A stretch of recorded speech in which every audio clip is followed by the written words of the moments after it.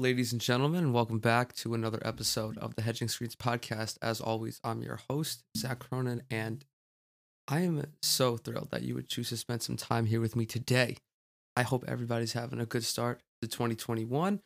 I hope that you guys are making the most of your New Year's resolutions. That's always a big thing, and folks just kind of enter the new year with this, I don't know, mentality that they're going to try and change shit, which I fuck with in a sense, although I'm not necessarily one to wait until 21 to try to change something if it's like, kind of fucked up. Like, if you're not happy with something, why not just start right away? That's kind of just how I look at it. And there's nothing wrong with, doing it the other way. It's just kind of like how I look at the situation. But to each their own. The NBA has been fucking hot and steamy, bro. Like, there has been a lot.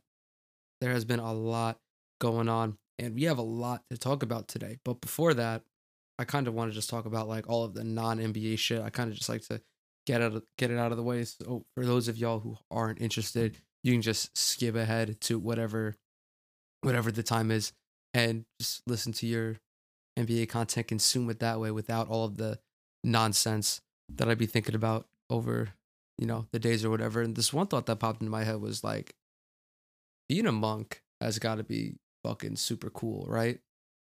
Think about it. All monks do. Well, not all monks do, but like, in short, monks, they just kind of like sit and vibe all the time. Is that not dope? Like, you sit and you just think and you just meditate and you just chill all the time.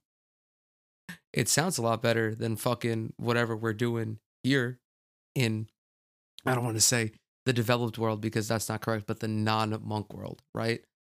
Like, monks, they be out in the mountains or whatever in these little, I don't even know what to call them. They're like towns, kind of, these little congregations where they just hang out with like-minded people and they discuss their religion, they discuss the sacred texts, they meditate, they chill, they read, they philosophize.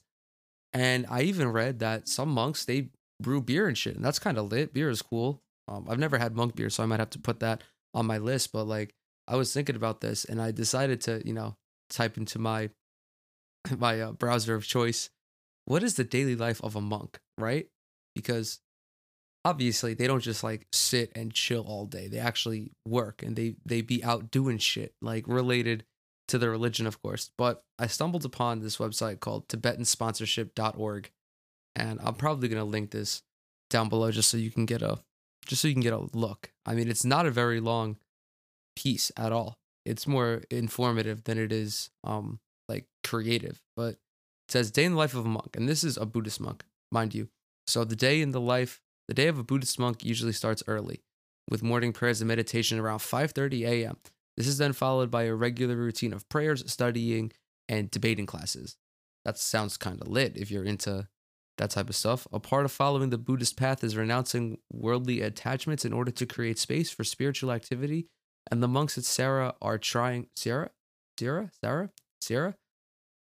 live this path. As such, the monks have few material possessions, mainly consisting of clothes, study equipment, perhaps a small altar in their room, and treasured photographs of their family and teachers. Very minimalist. Very minimalist. I can respect that.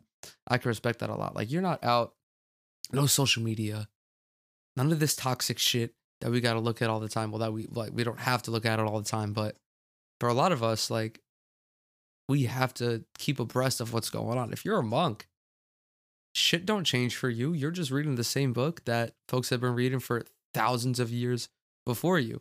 Now, it gets into like the nitty-gritty of what an adult monk does, right? So 5 a.m., they wake up, they pray. This takes 2 hours, and in this time, breakfast is offered. It consists of butter, tea, and bread. Now, is the butter like in the tea? Butter tea? Is it like butter flavored tea? Or can you like take the butter, put it on the bread if you don't fuck with butter in your tea? Because there's no comma between butter and tea. I know this person fucks with grammar because they have commas throughout the first couple of paragraphs. So I bet they're like, drop the butter in the tea. That sounds actually really gross. I can't front. If there are any monks that are listening to this, well, monks actually can't listen to this. But if there's been like someone who entered the monkhood and then left, like, what the fuck is butter tea? That's I don't know. Maybe it's because like I don't really fuck with butter because it upsets my tummy, lactose intolerance.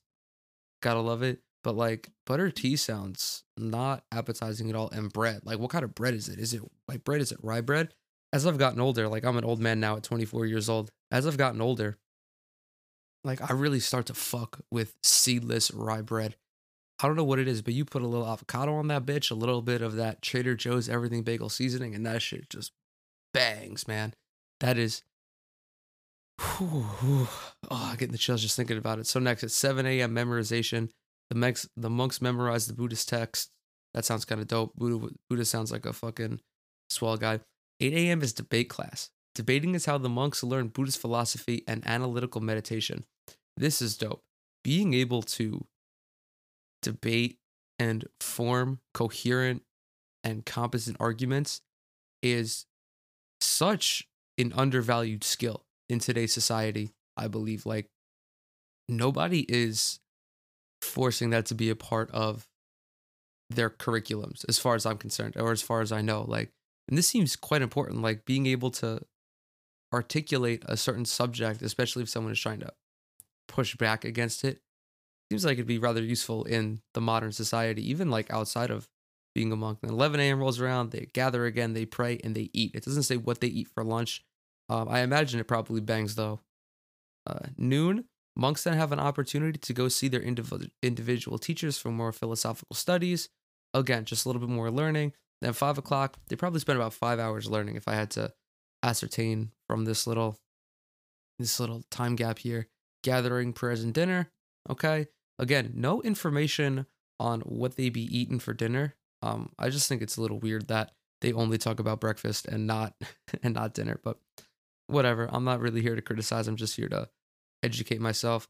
They go debate again, dude. A lot of talking. A lot of talking.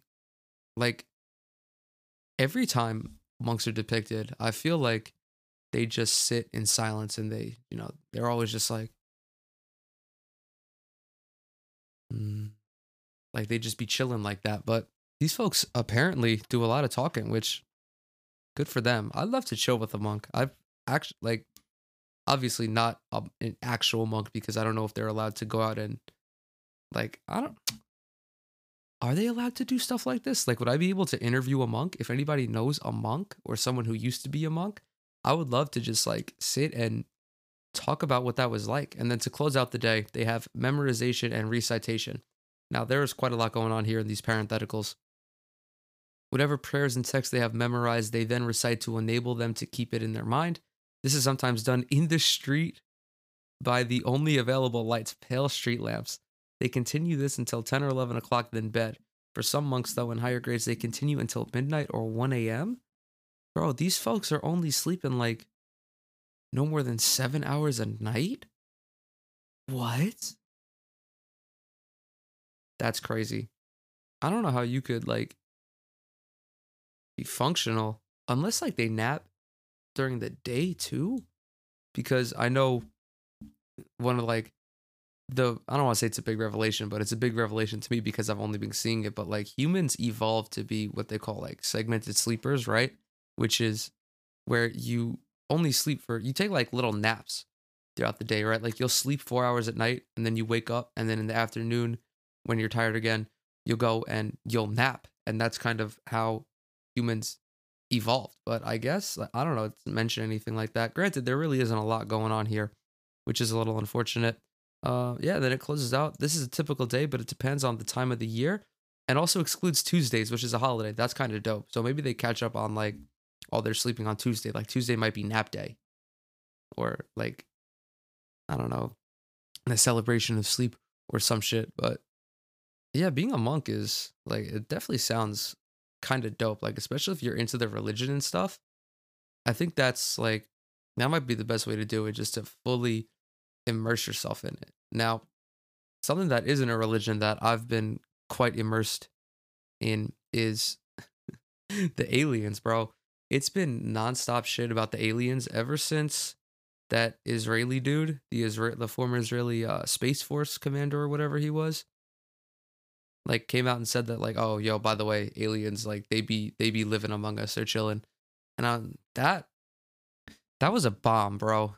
And since then, more recently, I think it was a couple days ago, this article was published on January 2nd on the New York Post, and I'll definitely be sure to link this down below because this is a lengthy piece. Like I was reading it to prep myself, and bro, it just kept going and going and going and going, and I was just like, damn, this man has a lot to say. So the title, a Harvard professor says an alien visited in 2017 and more are coming. This is actually super clickbaity, which I was not expecting, but this is why you read the articles, guys and gals. Read the article. Don't just read the headline because publications have to make money and they don't make publications unless you click on it. The Onion has a really funny piece that says we don't make any money if you don't click the fucking link.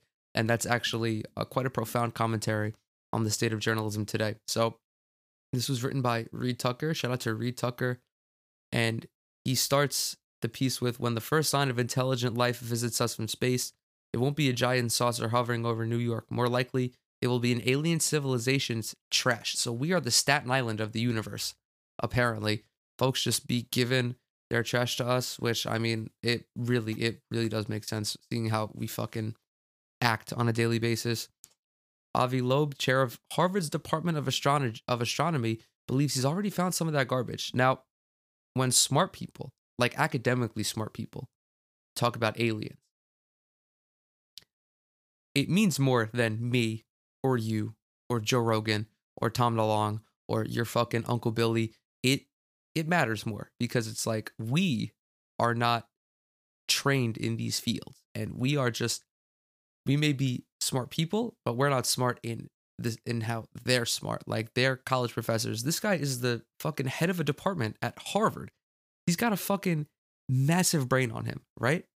And he's saying that, listen, bro, aliens might not be here, but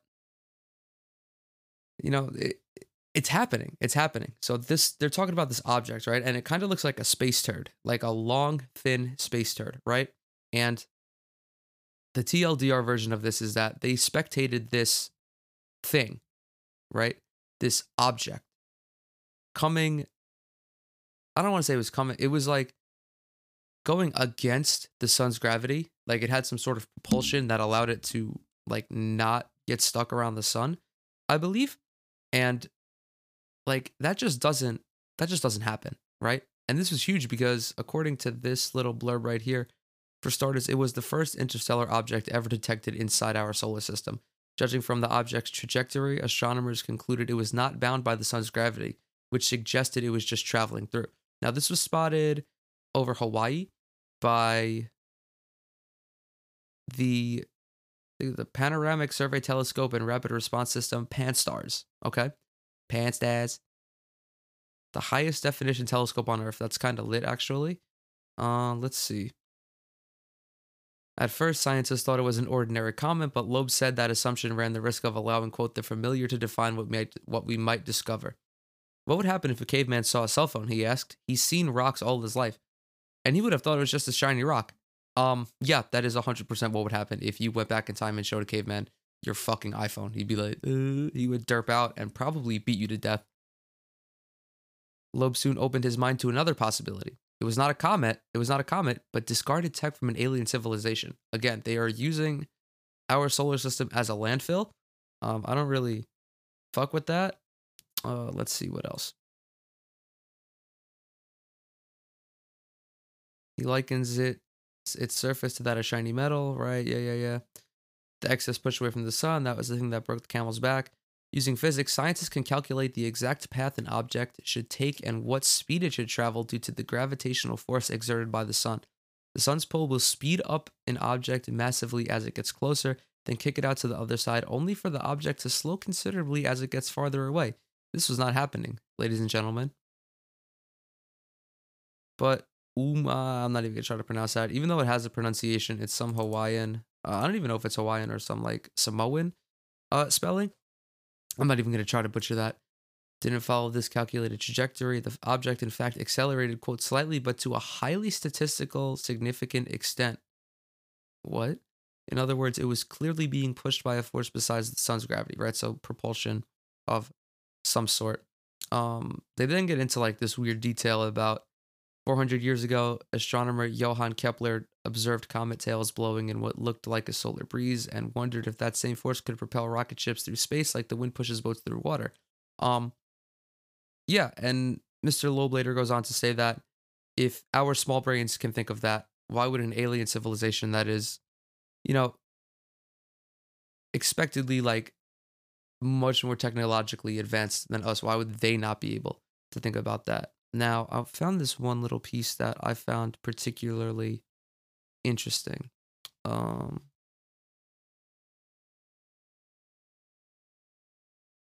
those released materials, however, from a comet assisting to okay, so they were basically like trying to dismiss this, I guess, as just like space debris. And Loeb calculated this is from the article. Loeb calculated that with these and other anomalies, the chances that this object was some random comet was about 1 in a quadrillion. That's 15 zeros, ladies and gentlemen. Now, they were saying that I think this was I don't when was this discovered in 2019? Right. So this is kind of old actually. This happened last year and there were folks that were trying to dismiss this saying, quote, "We find no compelling evidence to favor an alien explanation for this whatever you want to call it." But that was before it was cool to be like, "Oh yeah, by the way, aliens are here and we're just going to release this information. We're going to release all this UFO footage." Like now it's the cool thing to do. Almost, a year and a half later, all we're talking about are these fucking aliens. And this is so awesome. Like this space is so almost like incomprehensibly big that it would be almost silly to think that there isn't at least one other type of intelligent species out there, right? If you look at the ocean, for example, the ocean is basically space on Earth because we don't know shit about the ocean, right? There are however many undiscovered species living in the ocean, right?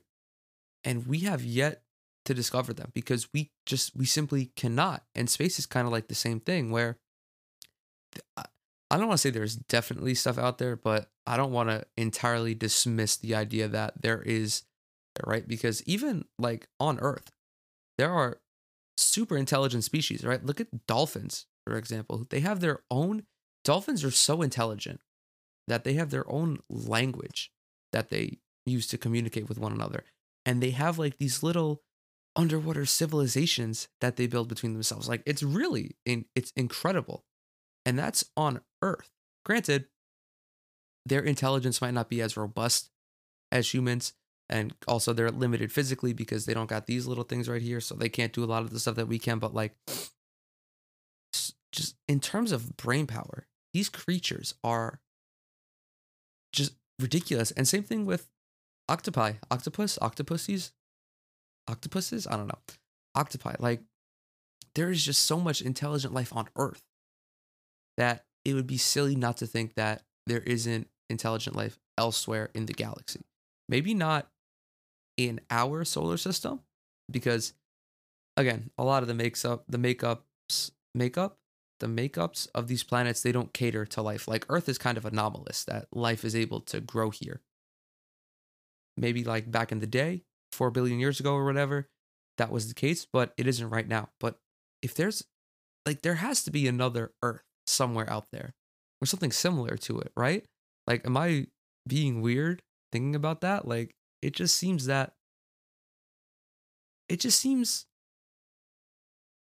I, I don't even know. It seems like there has to be something else out there. And again, you're not foolish for thinking that. Like, I mean, it's good to remain skeptical. I'm kind of skeptical in some regards, but I just feel that the sooner the aliens get here, maybe not. Because I think I talked about this a couple weeks ago when we had the initial alien discussion. I think a lot of people are going to be freaked out when the aliens get here. And even if they're just like, hey, we're here just to like chill. I mean, we just want to, sit back and relax.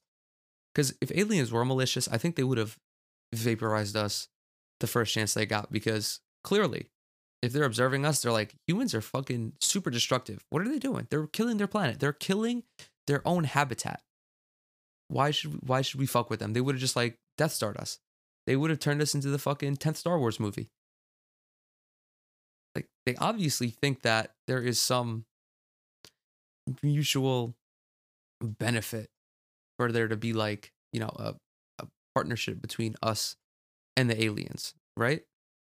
I don't know when they're going to show themselves.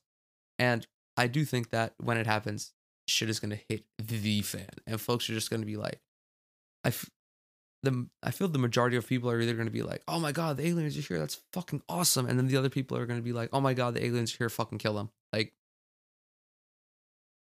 I don't know. Or maybe they hypnotize us and get us to, accept them, do some Jedi mind shit. It's like, these are not the droids you were looking for. And then we all just kind of power down for a little bit. But I fucking love these alien discoveries. And Mr. Loeb is publishing a book. I'm actually gonna pull that up. It's in the article. So when I link the article for you guys to read, it's there. But it's titled Extraterrestrial: The First Sign of Intelligent Life Beyond Earth. And where is it? It's coming out in a couple weeks, January 26th. It is on Amazon. So if you want to go ahead and pre-order that, I might have to go out and get this because this seems super fucking cool. This is so awesome, dude. Oh God, they're so fascinating to me. They really are. I think they're like the ultimate conspiracy theory.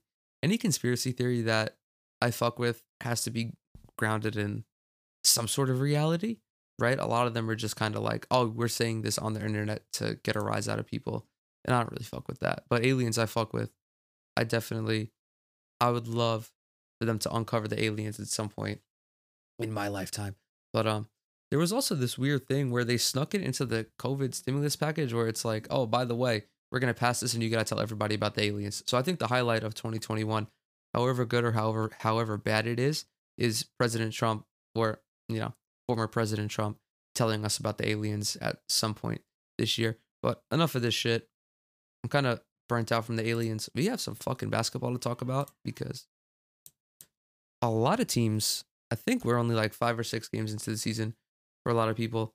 Yeah, actually, no, 6 or 7. 7. I think pretty much every team has played 7 games except for a handful. Before we get into everything, I have to acknowledge that there is a lot of pain right now in the Nets fandom. There is just, it's honestly unbearable at this point. It's just pain. It's just pain and suffering. Pain and suffering is all I know. Pain is my middle name, Zachary Payne John Cronin. After a couple of devastating losses, Brooklyn got fucking stomped on by the Atlanta Hawks, and then they lost a crushing game to the Washington Wizards, where, strangely enough, Kevin Durant and Kyrie Irving missed what would have been game-winning shots. I don't know if that will ever happen again. Like, two of the premier scorers in the history of the NBA missed their game-winning shots. That was like 9 times out of 10, I'm saying that's not going to happen. That was the 10th time, unfortunately. But we have a bigger issue here. And again, I talked about Spencer Dinwiddie being hurt and missing what's going to be the entirety of the season. They miss him. They very much miss him. I mean, if he's healthy and he plays against Washington, they probably win that game. I mean, at that current pace, if he just adds 10 points, it's a dub for them.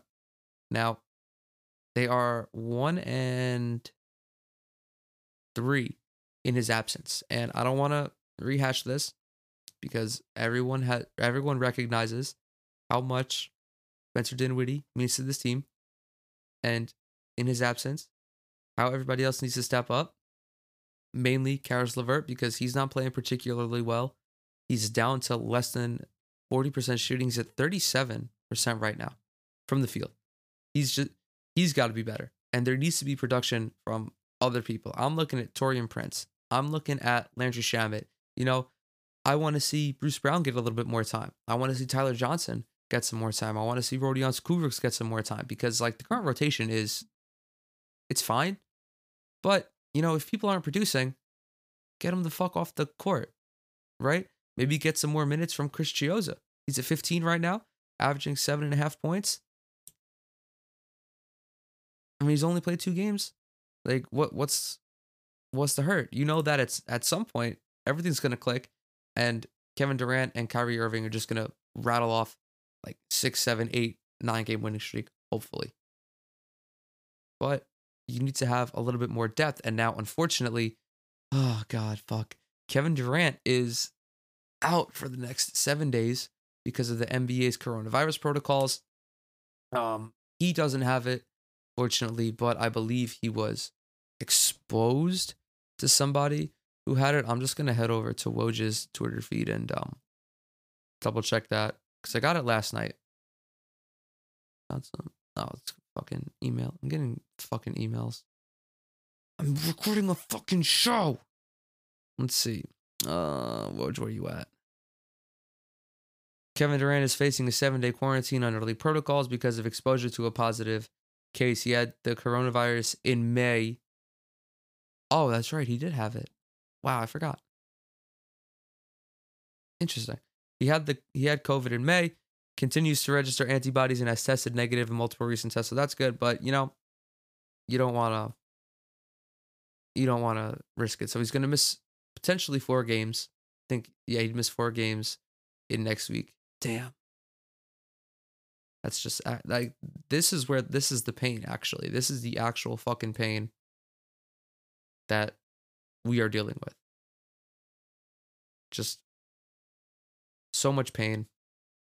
And the schedule, I don't even know what the schedule is looking like coming up. I kind of take this shit on a day-by-day basis. I'm like, oh, who are the Nets playing today?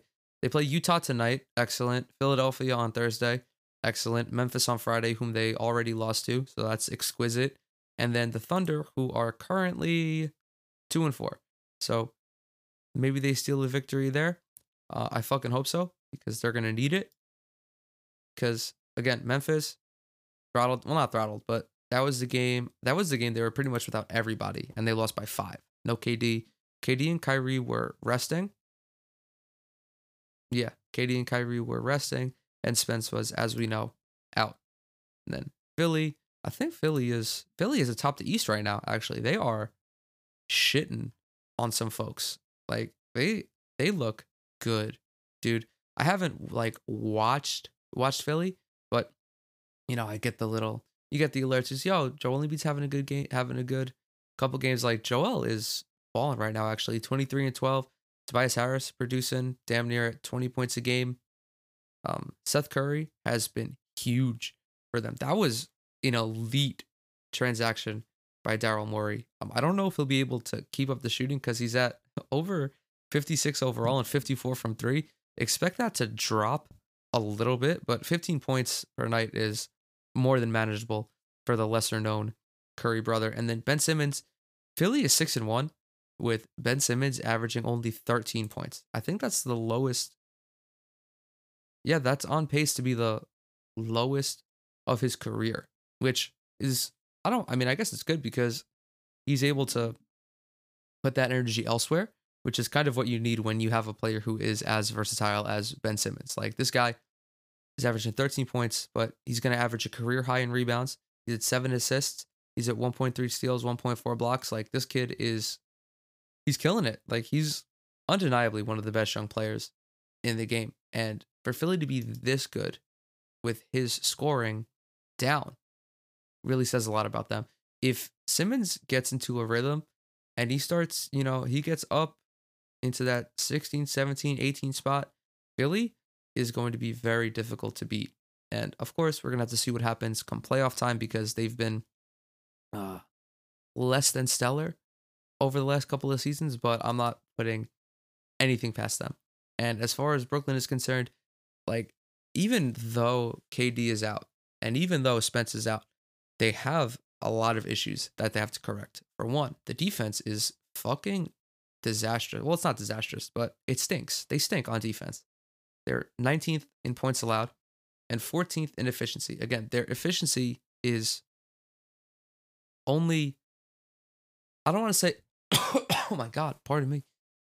Their efficiency is 14th, and that's actually kind of impressive considering how they get up and down the court. They're 7th in pace, so their efficiency could be a lot worse. So they have spurts where they defend really well. And Jarrett Allen is he's their best defender right now. He is killing it. Per 36 minutes, he's averaging 2.7 blocks and 11 defensive rebounds. He has an individual defensive rating of 103. When he's on the court, everything changes. And he's really not on the court for that long. He's at 23 minutes a game, which is far too little. And I get that Steve Nash wants to play small, I guess, but at this point, you can't really you can't. It's not working for you. You know that defensively, which you're gonna have to turn it up because now KD's out for the next week. Kyrie isn't gonna. You don't want Kyrie to burn out this early and have him go on a stretch where he's averaging 40 points a night. Like it's not good. It's not good for his longevity, especially because you know that you're probably going to be able to walk into the playoffs, right? Jarrett Allen needs to be above 25 minutes a night, every night. I don't care how you get there. If you want to start DJ, that's cool. But when push comes to shove and, the dam is starting to burst and there are a couple holes popping up, Jarrett Allen needs to be out there because he is a neutralizer in that regard. The statistics show it. The tape shows it. When actually, you want to know, let's go to stats.nba.com and let's see just how effective Jarrett Allen is in real time. I hope he is as effective as I think he is, because if he's not, I'm going to look like a goddamn fool, actually. What are we doing here?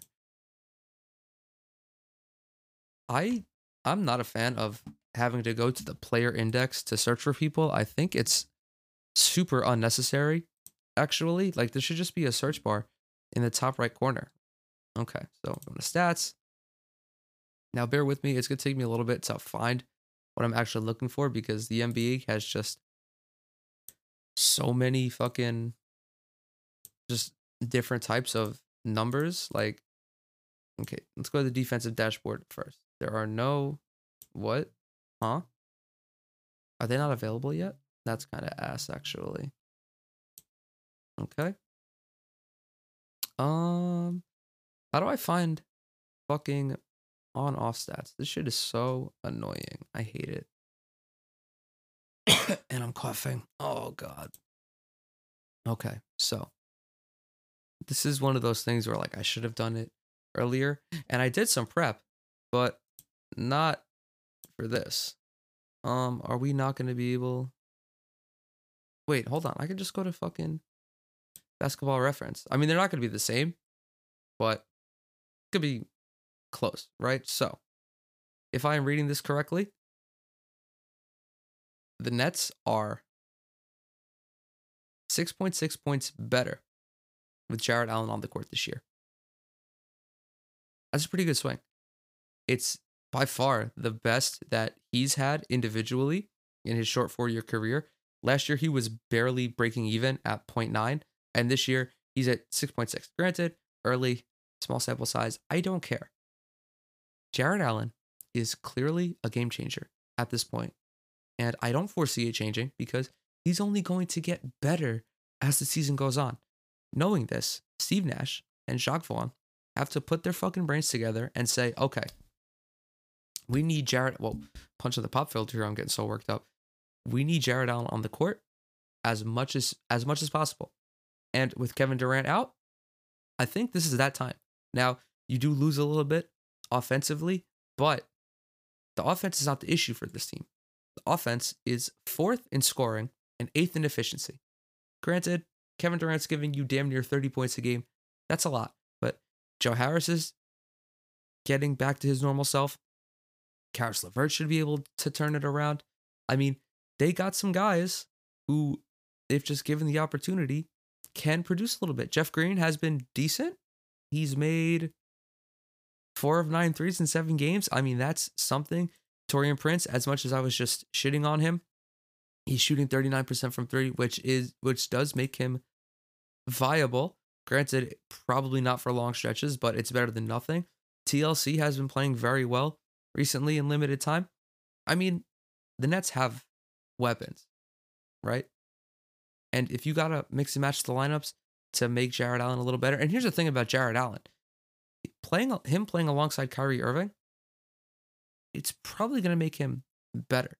And we're seeing this with Christian Wood, for example. I'm gonna talk about him a little bit later, but when you have a center or a big power forward, stretch four, stretch five, really anyone who's running toward the basket, and alongside them is an elite ball handler, an elite passer, an elite scorer, just an elite player overall, they're going to get better, right? Jarrett Allen is long, he's tall, he's athletic, he can run the pick and roll effectively.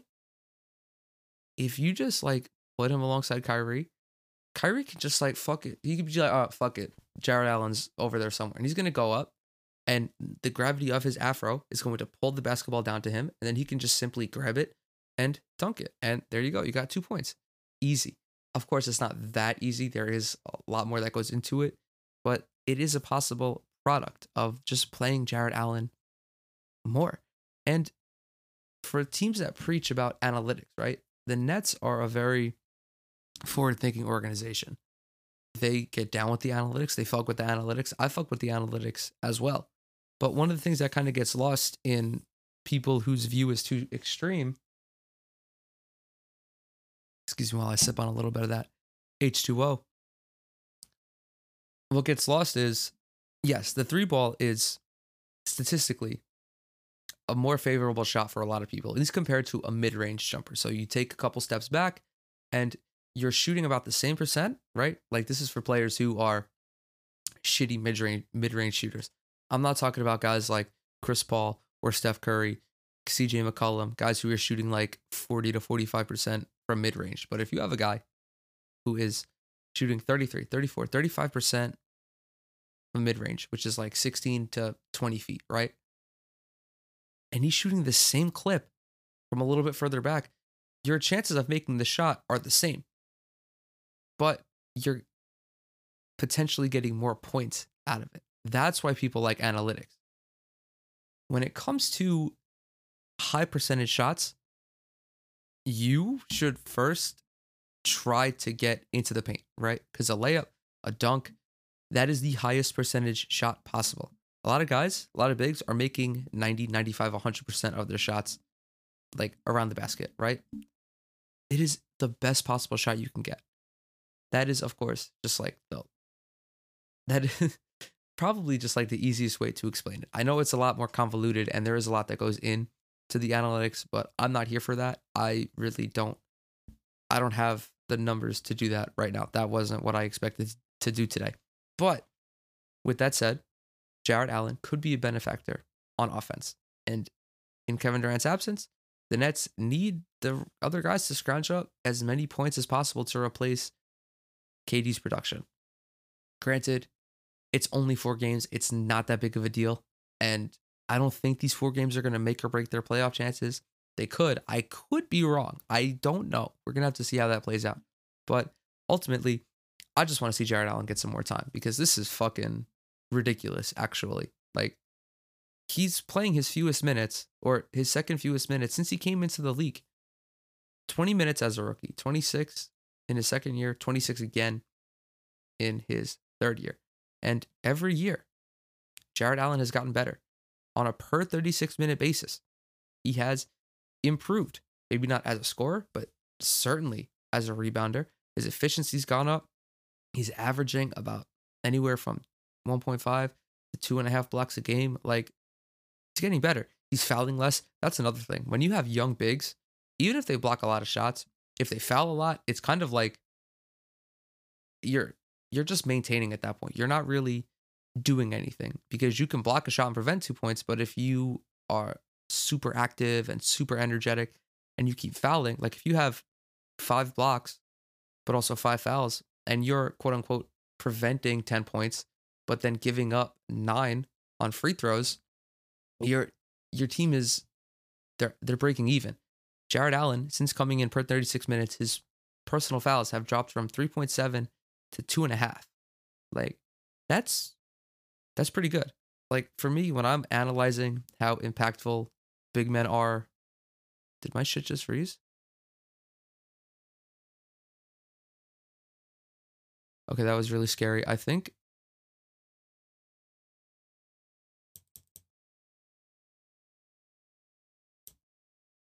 Did my. I don't think it froze. I hope it didn't. I'm trying to see. I hope all this audio is still being recorded.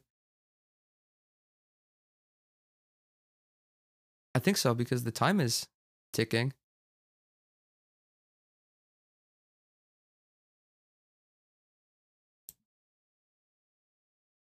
What the fuck is going on right now? This is very scary. I'm very frightened right now. I think everything's good though. Fuck yeah, everything. All right, cool. So getting back to that, when I'm analyzing big men, what I look for is a big who can pretty much average more blocks than fouls. That is the best possible outcome for me because it shows that he is at least a positive. Jarrett Allen is doing that, and that is my plea to get Jarrett Allen more minutes. Now, I mentioned Christian Wood earlier. For those of you who have lived under a rock or just simply do not pay attention to the NBA, Christian Wood is probably the leader for most improved player at this moment. Joins Houston in the offseason after having a pretty an eye-opening run with, I believe, the Detroit Pistons. I can't spell Christian because I'm a fucking idiot. So, comes to Houston in the offseason. Played 62 games with Detroit last year. Had 13 minutes and 6 boards in 20 minutes. Excellent production. Now comes to Houston in 5 games. He's getting about 36 minutes. He is averaging 24 points, 10 boards, 2 blocks, and is shooting 55.3% from the floor.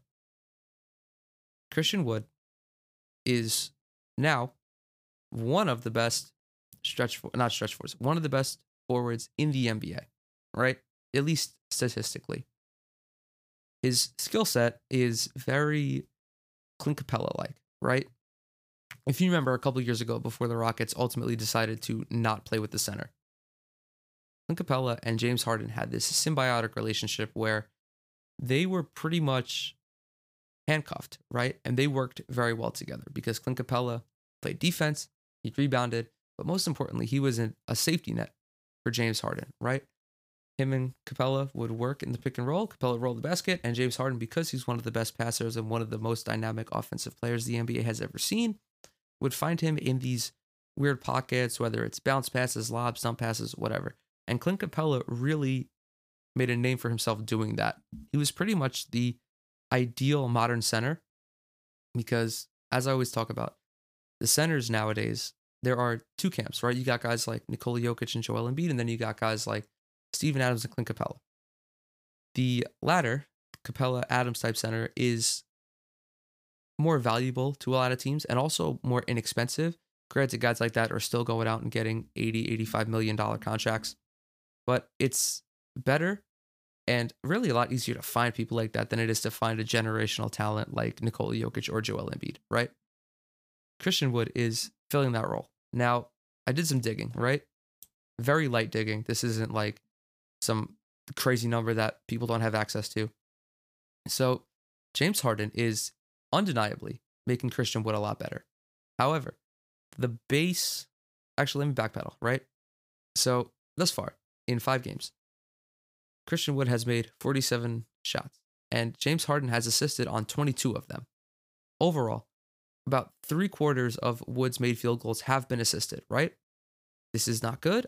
This is not bad. This is not, well, I mean, it's good that he's making shots. This is definitely not a bad thing, right? This isn't like meant to slander him or anything. It's his play style. And the majority of those shots are coming inside of the restricted area wherein Mr. Wood is shooting 87%, right? Highly efficient. He's tall. He's super long. He's got great hands. He's an excellent finisher around the basket.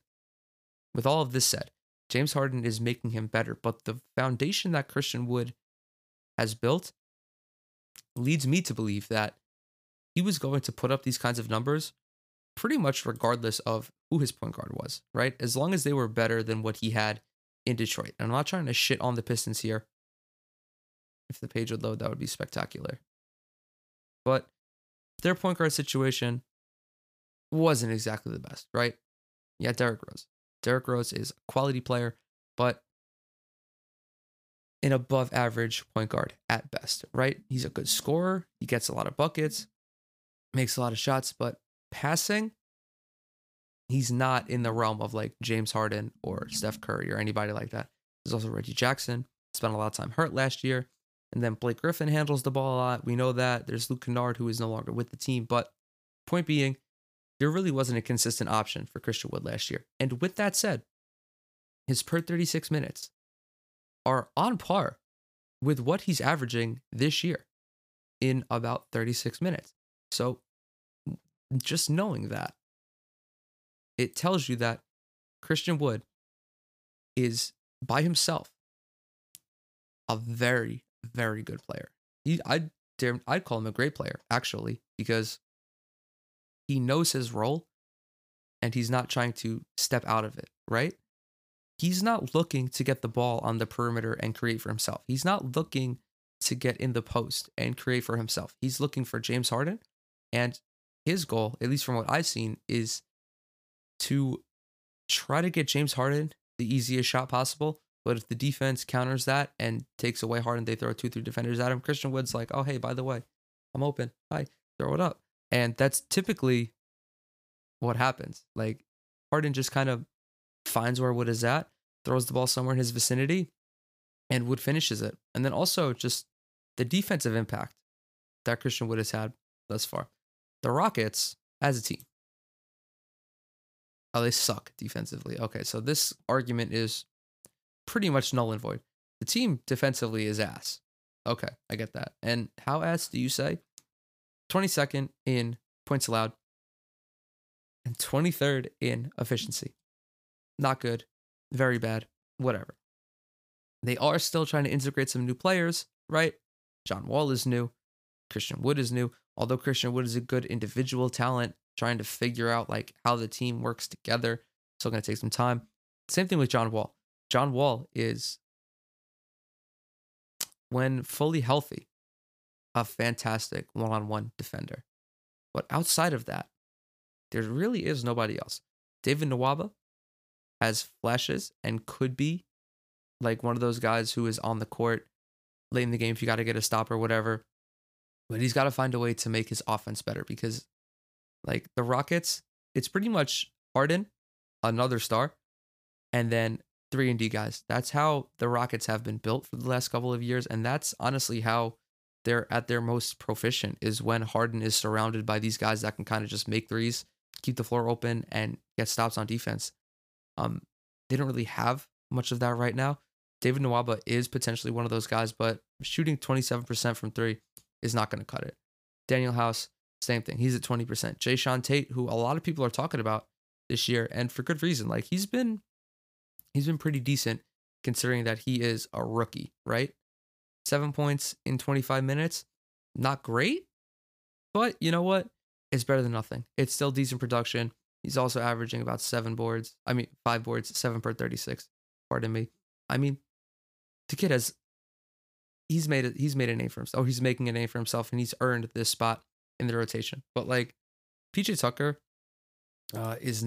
he doesn't appear to be like the same level defensively, or if that is the case, which it could very well be, he's kind of just like lost in what the Rockets are doing, which kind of fucking stinks. But like, it's bound to happen. Just because you have a couple individual players who are great on defense doesn't mean that the team is going to be good, which is unfortunate. And we're seeing this with Christian Wood, who has 10 blocks in 5 games, 2 a night. And sometimes it's just difficult to stop people. And like, the Rockets are having an especially tough go right now. Despite Harden leading, I don't know if he's leading the league in points anymore, but he's averaging 33, right? Oh my God. I think that's the first time I've ever yawned during the show. I don't know why, but oh my God, pardon me, everybody. But Like, yeah, the Rockets are having an especially tough go. Like, them and the Nets, for whatever reason, are just like, they don't have much chemistry, a lot of synergy. Like, that's what I've noticed. I mean, the Rockets are struggling because, like, they haven't really had a lot of, what the fuck am I trying to say here? I yawned and now I can't fucking think anymore. I don't know what it is, but like, so Harden's played 4 games. John Wall's played 3. Eric Gordon's played 3. Daniel House has played 4. Like, I mean, DeMarcus Cousins, who they signed, hasn't really played at all. In 3 games, he's played 28 minutes. Like, his numbers haven't been particularly, noteworthy. I mean, per 36, he's averaging 18 and 13, but like, you really can't go off that because he hasn't played enough. So he hasn't proven to be a positive, which kind of stinks because even if he was like half of what he used to be, that's still a decent player that the Rockets could easily figure out how to fit into the rotation. But I think the Rockets, they're one of those teams where I think they're going to have a very hard time making the postseason this year. Especially in the West, dude. The West is so fucking competitive right now. And you got teams that, like, it's so difficult to project what it's going to look like because some teams are just like underperforming. The Rockets are under 500. Dallas, another team, 3-4 to start the season. Denver is 2-4. Denver is 2-4, dude. Like, it's so difficult to project what this conference is going to look like because Denver, they have pretty much the same team as last season. I mean, Michael Porter Jr. is at 20 points, pretty much 20 points and 7 boards. Monte Morris is there. Paul Millsap, Will Barton, Jamal Murray, Nikola Jokic. Like, they've just gotten unlucky thus far. I mean, they're going to pick it up 100%. I mean, at the top, what do we got? Golden State is finally, starting to look up. Portland is only 3-3. They lost to the Warriors when Steph pulled out his whole fucking dick and balls and dropped 62 on them. That was crazy, bro. Just watching that game, like, Steph, I feel always turns it up when he's playing Portland. I'm actually going to go to his career splits. I feel like whenever Steph and Dame get together, like, there's this, like, they just make each other play so much better because, it's like, oh, Dame's in Golden State, he's going to put up 50. Steph's in Portland, 45, 40. Like, where's Portland at? Steph is averaging 28 points against the Blazers. And I think that is one of his career high marks. And considering he's played 32 games against this team over his career, yeah. I mean, what's the highest? I mean, he's got 22 against Charlotte, or 27 against Charlotte. 28.1 is his career high, and that's against the Wizards. And these East Coast teams, they don't really meet up that often, so it's tougher to maintain that average because it's almost like 1.5 times the games. But dude, there's no denying that when Portland and Golden State meet up, that Steph is like on something, bro. He's like, fuck it. And I mean, his 62 kind of only furthers that. And I think there really aren't a lot of people talking about Steph this year for whatever reason. I don't know. Maybe it's because the Warriors aren't particularly noteworthy because they're without Clay. It's really like Steph, Dre, Kelly Oubre, and a whole bunch of guys that no one really wants to talk about. So I'm on their page right now. You got Andrew Wiggins, who really just looked like dog shit to start the year. He has dug himself out of a hole a little bit. 18 points, second on the team, actually. And shooting about 39% from 3, which is really just remarkable from him. But Steph wasn't my pick for MVP. I feel that Luka Doncic has I think I talked about this.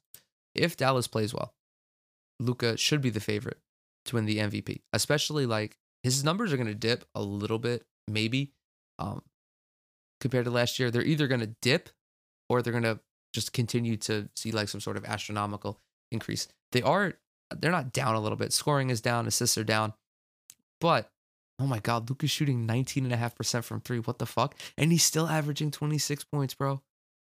That's crazy. That doesn't make any sense, actually. 19.5%, and this fool is averaging 25.8 points.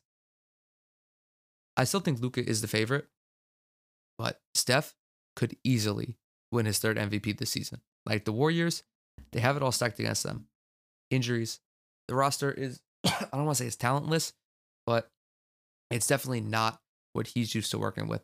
And I feel that when you're talking about MVPs, the team's record does mean a lot. And if the Warriors come like, I don't know, top 5, top 6, Steph is going to get a lot of consideration, especially when you consider his numbers, right? He's on pace to score a career high in points at 32. His assists, it's 6.5, about 6.5, 6.4. Rebounds are 5.3 as well, which I think that would be a career high. It would be zero point 0.1 off of his career high. Also, Steph's shooting, his perimeter shooting, is not even close to his career mark. He's at about 37%, which outside of last year is going to be the only season where he shoots less than 40%. That's every time I look at this guy's stats, I'm just more and more convinced that he's the best shooter to ever lace him up. There is nobody better than this guy, and I don't think there will be anybody that's ever better than this guy. If Steph were to stay healthy and maintain this current percentage, it would be the first time in his career that he shot less than 40% from three, which is wild. I mean, last year, before his injury, 24.5%. Again, that doesn't really count because he got hurt. And his career mark of 43. Like, I think Steph might average, like,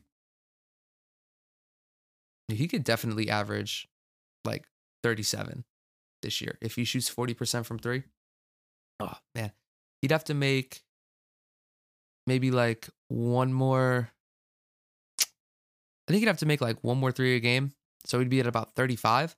But, it's definitely doable. And he's getting to the line at just an incredible rate. 8 a game this year. That's another career high. I mean, if people aren't paying attention to Steph Curry, which they 100% should be because he's one of the fucking all-time greats, I mean, you better start, dude, because this guy is, he is playing probably the best basketball of his career at 32.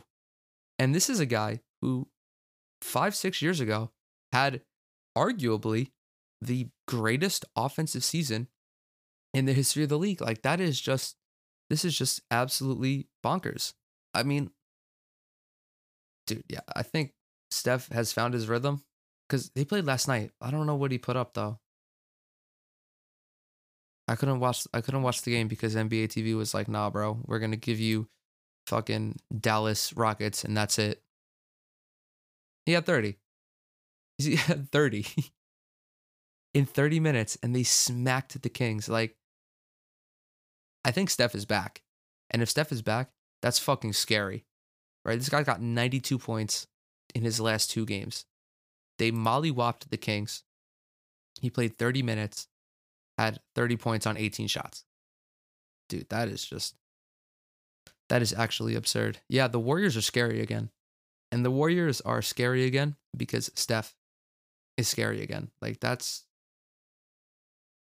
think this is a perfect segue actually, because I wanted to talk about a couple of rookies, right? So this rookie class, I've said it over and over. I gotta sound like a fucking broken record at this point. This rookie class, not great, right? Couple of above average players or players who project to be above average NBA players. Really only one potential superstar, and that was LaMelo Ball. And then other than that, a bunch of like quality guys who would either be like starter caliber, 6-man caliber. And I think the most surprising rookie right now is Tyrese Halliburton. So this dude landed to the Kings, somehow slipped all the way down to 12th. I don't know how it happened. He's averaging 10.5 points, 4 assists, 2 boards in 27 minutes. His effective field goal percentage, which does not account for free throws, it only takes into account that threes are worth more than twos, is 67.6%. I think that Halliburton has been the most surprising rookie thus far just because of how Like easily he's transitioned to the NBA. Like a lot of his game is reliant on threes, first of all. I think he's made like I think at least half of his made field goals are from three, which I mean he's making shots. Good for him, but he's playing like he's back at Iowa State, right? He was never that type of guy to initiate a ton of offense. Make a couple threes, get to the basket a few times, and that's kind of what he's doing right now. And some of the other guys, another guy, Emmanuel Quickly, who has been getting a decent amount of minutes for the surprisingly elite New York Knicks. Like, you want to talk about a team that should not be playing this well? The Knicks are up there. And it's mainly because Julius Randle has morphed into this weird combination of Charles Barkley and LeBron James, which no one expected that. Knicks fans spent, I don't want to say Knicks fans, pretty much everybody spent the entirety of last season shitting on Julius Randle because, his game was a little suspect and he didn't really fit or whatever. But, Emmanuel Quickly has really proven himself to be a very decent young man. When it comes to the game of basketball, like 10 points in 15 minutes, he gets about one assist a game, which is not great. But if he's out there just to make threes and create offense, he's doing a pretty damn good job of it. James Wiseman is another guy who got off to a little bit of a rocky start, but has since kind of like found his way working alongside Steph. Decent offensive player. Like his shooting stroke looks good. He could very well be a stretch five center by the end of his second year. I mean, he's effective on defense as well. A little bit more than 1.5 blocks, 6 boards. Right now, the rookie of the year race really doesn't have a lot of separation because you have Anthony Edwards, who is leading all rookies in scoring at 13.7. While this is the case, he hasn't been particularly effective. He's only shooting like 42% from the field. And one of the things that worried me was like he didn't really have much skill behind him. Like a lot of what he did last season with Georgia was based off his athleticism, which dudes can eat in college if they're just more athletic than everybody. But it doesn't translate to the NBA. Like you have to have some substance to you. He's struggling with that. I will say, however, in transition, this kid is a monster. When he gets the ball and he's able to get some steam and start going downhill, he reaches a new level. Like in the half court, that's where he's got to spend a lot of his time like developing and working. But this dude is already a beast in transition. And you want to know what? If you got a young team like the Timberwolves do, I would just try to get out in transition as often as possible. Maximize the ball when it's in Anthony Edwards' hands and let Cat do everything else in the half court. I feel that's a solid game plan for them to follow. And it would really just help build some confidence in Anthony Edwards because, again, he really doesn't do anything else consistently yet. Like, he's got potential to be a slasher, but his shooting needs work. Like, he's a project. And a lot of these guys are projects. That's no disrespect to him. Like, unfortunately, this class just does not have many transcendent talents, which, we've kind of gotten spoiled this decade. We get guys like AD and Kyrie and then Giannis and Ben Simmons, and all of these guys are coming out at like every 2 years, it seems like. It's like you got Ben Simmons one year, you got Jason Tatum the next year, and then you got Zion, and you got Brandon Ingram, Giannis, AD, all these guys. Like, it really shouldn't be like that. And of course, like Giannis really didn't become Giannis until a couple of years ago, but hindsight's always 2020. I mean, he was one of those dudes that like had all the gifts, right? And if in the right system, like this is the kind of shit that you get. But even guys like Zion and Ben Simmons, who are coming out within a couple of years of each other, like that doesn't happen. These kinds of guys who are making like veteran level impact as a 19 or 20-year-old, it simply doesn't happen. And then LaMelo Ball is probably the other rookie who gets a lot of the conversation. He's playing decent basketball, 11.5 points, about 5 assists, a little less than 5 rebounds. Clearly the most well-rounded rookie. And we saw that when he was playing in Australia last year. He just did a little bit of everything. Could create a shot. Granted, he didn't convert all of the time, but does have the potential to be a 3-level scorer as well as just an otherworldly playmaker. And he's got great size. I mean, at 6'7", 6'6", however tall he is, like he can crash the boards. He can do a lot of things. He's suffering from pretty much what Anthony Edwards is suffering from as well, is that when you are asked to create a decent amount of offense as a rookie, shit just doesn't go your way sometimes. And that's fine. Rookies aren't supposed to come out and be dominant. Like, I'm not really going to begrudge them for shooting a little poorly. Like, I think Melo is shooting around 40% from the field as well. Like, it's tough being a rookie playing against grown men, especially like when you don't have much of a training camp or anything. Like, granted, all the other guys are at the same disadvantage, but it gets to a point where like NBA players are kind of robotic and they get on the court and it's just business. Like, this is something entirely new for a lot of these rookies. Like, not being the best player on the court, they're not really used to that a lot of the time. And yeah, I just want to give a shout out to Tyrese Halliburton. Like, he was one of my favorite guys coming out of college. I thought he could have gone top 5, honestly. And the Knicks, I thought were a team that should have taken him because they needed a point guard. They went with Obi Toppin, who I thought was the most talented player in the class just in terms of skill. Nothing more. Skill. That's it.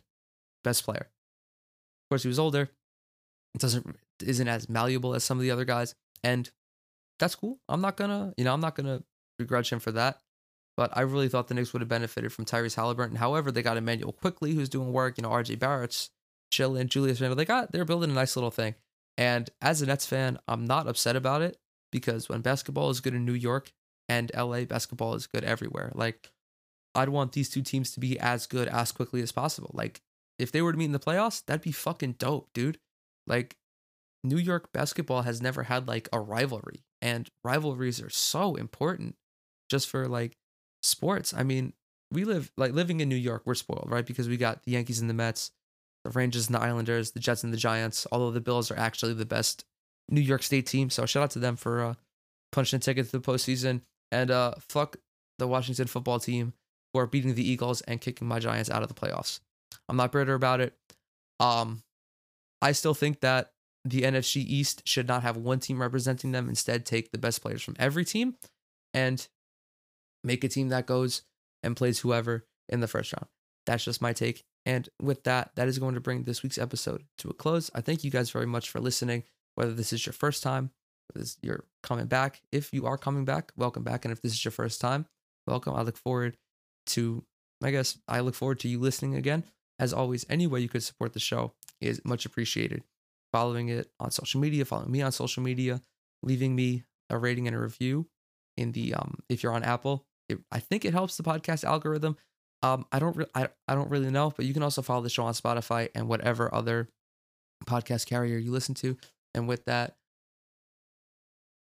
stay safe out there, y'all. I'll catch you in the next one.